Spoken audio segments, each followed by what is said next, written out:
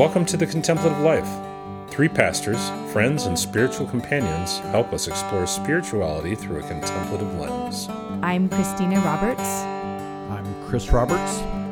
I'm Christina Kaiser. We're glad you joined us. Hello, it's great to be with you. Today we want to talk about this idea of the laughter of God. And I bring this up because I was in a contemplative setting not too long ago, and there was a poem where we were seeing what shimmered from the poem. And the poem was by John O'Donohue, and the poem is called For Equilibrium. And I'll just read the first line of the poem and the last line. So the first line is, like the joy of the sea coming home to shore, may the relief of laughter rinse through your soul. And then the last line is, may your prayer of listening deepen enough to hear in the depths the laughter of God. And so something that came up from this setting was this idea of not really being able to tap into the laughter of God because of our experiences, our religious experiences, or our ideas that, I don't know, I've never really thought of God laughing, or that's just not something that I spend a lot of time thinking about. I bring it up, but I also think this idea of laughter and what it does for our soul and the contemplative experience of laughing is what I want to bring up with us today. So what are your thoughts on divine image, laughter of God, all that stuff? Let's shake it up.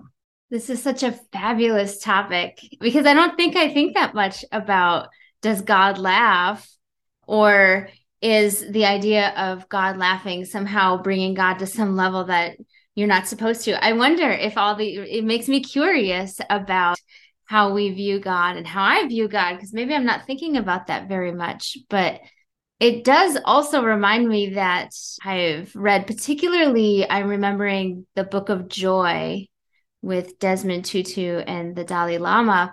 They love talking about laughter as this great gift for difficult situations, which again, that brings up that whole question, is laughter appropriate? This is a difficult situation or a sad situation. So where do we have permission to laugh or not laugh? And I think it's the Dalai Lama in that book who says, I really like it when there's proper people and something unexpected happens, like something falls and you have to pick it up, because he says it makes us human.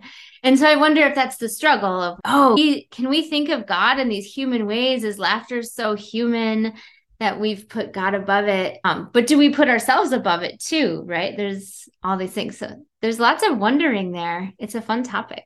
I really appreciate the line, may the relief of laughter rinse through your soul. And I do think that there is this relief that comes. And sometimes we can have these stressful situations, and literally just to break the tension, you just have to laugh about it because it's just crazy or outlandish or things like that. Or times where I remember when Jimmy Fallon from The Tonight Show, he had a health issue that was going on, and he was reading a book about the search for meaning, and it was from someone that had gone through the Holocaust. And I think Jimmy recognizing that his purpose in the world is to make people laugh, that he brings comedic relief to people, and that's actually a good thing. It's not a lesser than, it's actually his calling to do that. And that's part of his fabric of society. And so I do think when we consider, again, we're image bearers of God, of the divine, and he created laughter. And there's this really interesting verse in Zephaniah in the Old Testament, Zephaniah 3:17, where it talks about God rejoicing over us with singing and joy and laughter. And it's just this like delight. And I remember as a young 20-something sitting in a teaching about that and being invited to picture this exuberant laughing kind of a God. And it was just a really interesting time for me because, again, I don't think that it was more of like the reverence and the divinity of God, but it's like divine laughter. I love even this line of, to hear in the depths the laughter of God, and that there's this sort of like deepness of the joy and laughter of God. So again, I also agree with you, Christine. I think this is a fascinating conversation. I really appreciate what both of you have named. And you brought up a verse from Scripture. And I think something that comes to my mind is another verse that I grew up on. And it's the verse, it's a proverb, like laughter does good like a medicine. And there have been so many times in my life where maybe I've been depressed or sick of spirit, whatever you want to say. And this moment presented itself where I laughed my way out of the circumstance that I was feeling, the emotions, like the way I couldn't see a way out. But then this invitation to not take myself so seriously presented itself, or the fact that I was taking myself so seriously and the humor in that. And I like this idea of laughter being a healing agent or a healing technique or a healing tool for us. And a lot of times after a stressful day, me and my wife, Christine Roberts, have had many nights where it's just been super long days. And of course, the questions keep coming. They're like, what about this? What about that? And like life is happening and I'm just trying to go to sleep. I'm on my pillow trying to go to sleep. And another question comes. And I will just say the most tired, sarcastic, quick fix answer. And my wife, Christina, will start belly laughing. And all that tension, all that stress, all that seriousness of life, it falls away. And I find myself waking up refreshed. Like all that stuff before, all the like to-dos just fell away. And what is important has presented itself to me, like living life, enjoying the moment, living, laughing. And so I think in that sense, I've experienced laughter as a medicine. It helps me be contemplative, to like really focus on what's important in life. Something that comes to mind too in this dialogue of it's not our natural go-to to think of the laughter of God reminds me of, and there's this sermon from the 1741 by Jonathan Edwards called Sinners in the Hands of an Angry God. And I'm pretty sure that even if you haven't heard this sermon, bits of this sermon and the influence of this sermon has seeped into so much of our modern day Christianity. And it was back through one of the great revivals in the United States. And this was a predominant preacher back then, Jonathan Edwards. And I remember again, years ago, a colleague of ours talking about this sermon and recognizing, oh, wow, I don't literally know this sermon. I didn't read it or had heard it, but the concepts and this idea of the anger of God and the repentance and how much that seeped into our modern view of who God is or the divine, and really having to undo that. And so I think it's not surprising to me that this is a fresh, interesting, curious conversation for us, because I do think just baked into the fabric is sort of anger or stern, or you make a mistake and God's going to whack you. I was listening to a podcast recently too, and this person grew up very devout Catholic, but just felt like if I missed mass, I was like going to make God angry type of a thing. And in her latter years, recognizing, oh, like my view of God, like God hasn't changed, but my view and understanding of who God has changed, because I don't feel that way anymore. There's this joy and freedom in going to mass, not this like punishment type thing. So I think it's worthy to just mention that as maybe a piece of this conversation. It's really fascinating. It reminds me of, what is this book that I was reading? It's Quotidian Mysteries by Kathleen Norris. So it's really the daily of life, quotidian. And she talks about having been estranged from faith for a while and going to mass and seeing after communion that the priest cleans up the dishes. I think it's a wedding that they're at, and she turns to, I think they're in college, so she turns to someone she's going to school with and says, look, he's cleaning up the dishes. And this kind of maybe unknowingly becomes the start of what is our day in and day out experience of life, and how does God fit into it? And laughter being one of those possibilities for our day in and day out experience, if only we are able to access it. And that's its own question. As we're talking, I do realize I am somewhat intentional about that, maybe similar to your, I'm in bed at night and I offer the most ridiculous option and we laugh and we go to sleep and things are lighter.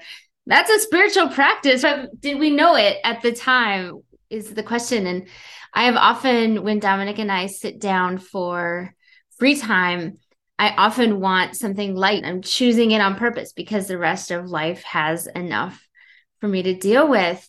But then there's also things like Haho yoga or something like this. So people that actually come together and laugh. And sometimes in spiritual practices, there's recordings of people laughing for 30 seconds. So there are ways in which people are intentionally recognizing that laughter has this release that we're talking about. And there are many ways to release and let go. We talk about letting go as a spiritual practice, but laughter does have this aiding ability, and it is possible for it to be an everyday experience. Yeah, I really like us touching on the daily laughter being a spiritual practice of the daily.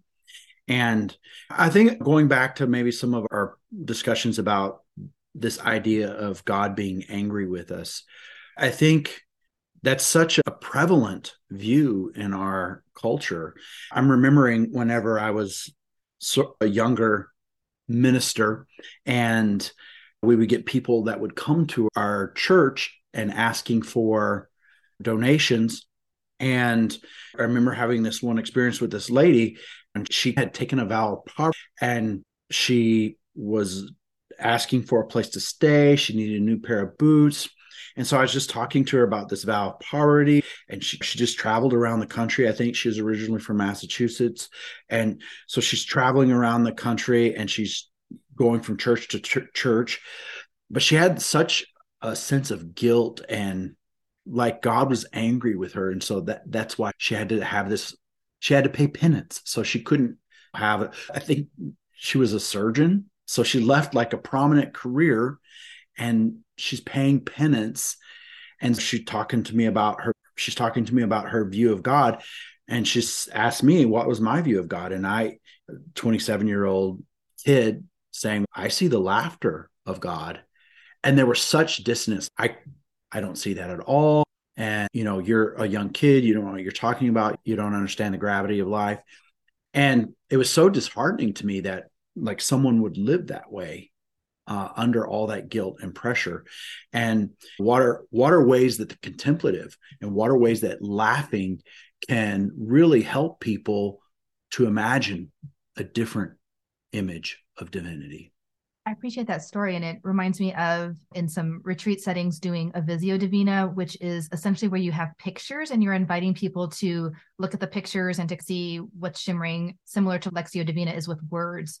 And so I remember like printing a bunch of like different images from the internet of Jesus, like giving a kid a piggyback ride or kind of tickling and laugh, like just so these really joyful pictures of Jesus was part of this retreat experience. And it was just really like eye-opening and mind-boggling for people to experience that, but it was very freeing. And there was this immediate, yes, like deep within me, I know that that's how he is. And he would have been this way had I had the opportunity on earth to see and to interact with him, because we think of all the charismatic people in our lives and people that we just feel love from. And so, yeah, I do think that contrast that to when I was young too. And I remember going on a trip to another country, and there was this predominant kind of church place where people would do penance. And I remember like literally like people were like on their knees, crawling up their knees to this altar thing. And one person had like glass, and they were like purposely making themselves suffer because they felt this penance and guilt. And it's like, my goodness, like these images of God that we have compared to just the lightness and freedom and joy and openness that God has. And so, yeah, I think this is just really interesting, our different views of God and how that matters. Yeah. And even as I'm thinking about that, I think about what our environment looks like really changes how we interact. And so really, I talk about this in other contexts when it comes to joy, but creating spaces that have that opportunity, that open that door. So if you're in something that feels, well, like glass, walking on glass would be a great example of not contributing to that feeling. But even really, how does one even say it? Strict areas, things that feel stuffy, like you don't move here, you just sit quietly. This does not lend itself easily. We need space, energy, light, time, fluffiness, something that gives us that permission a little bit. Otherwise, it has to basically hit us over the head. Something crazy would have to happen that we would feel permission to laugh. Can we organize our spaces and our time to offer that? Yes. I'm reminded of the song Walking on Broken Glass and the paradox, right? So, it's a bum, bum, bum, bum. It's a very joyful tune, but then the person is saying, I feel with this joyful music like I'm walking on broken glass. And I think there are times in our life where we can carry a paradox of sorrow with joy, or there are things that haven't turned out well in our life. And what would contemplation look like? How would that help us with our shame or our guilt? But I think, on the other hand, laughter and joy might be the remedy that we need to overcome that state of being.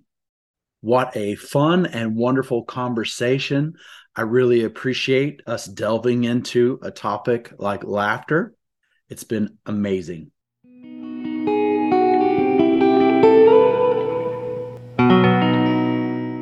Now is the part of the podcast where we talk about what we are into. What are we into? Well, I am into the film series The Chosen. And for those that aren't familiar, it's basically the Gospels of Jesus, and they're in season 3 right now. And we just started with season 1 recently. And oh my goodness, it's just made. And I really appreciate how they really show the other characters and their stories and their backgrounds. And as far as like the human side of Jesus and the divinity, all of it, it's just been a wonderful, enriching experience. So I'm very much into The Chosen. We're just now starting season 3 together as a family. Yes, I've been meaning to check that out. So I'm glad that I keep hearing you talk about it in our various moments together. So I guess what I'm into recently, I was working with some kids. And so I brought up this, how do you experience God with your senses? So we brought it to our dinner table, and there was a lot of conversation about how you can taste God. And the difficulty of figuring out metaphor is very hard at a young age. But it has been fun to talk with our kids about what it looks like to experience God through the senses, and to then keep rolling that idea around for myself. That is my last couple of days. Very fun. I am into different music modes. And so I've been exploring first and fifths, and now I'm in a different modal pattern of first and sixth and putting them together. And there's a very famous song by the artist Sting, The Shape of My Heart, which is a very fun song that has sixth in it. And so I've just been listening to this song and figuring out the different modes to learn on the guitar. That's been a lot of fun. Thank you so much for joining us. It has been wonderful having you here on the podcast with us. Make it a great week. If you enjoy listening to the podcast, we invite you to stay connected by signing up for our Foundry Spiritual Center newsletter, where you can learn about even more programs and offerings. You'll find a link to subscribe in the show notes, or visit us anytime at foundrysc.com. Thanks again for being with us. We hope you have a great week.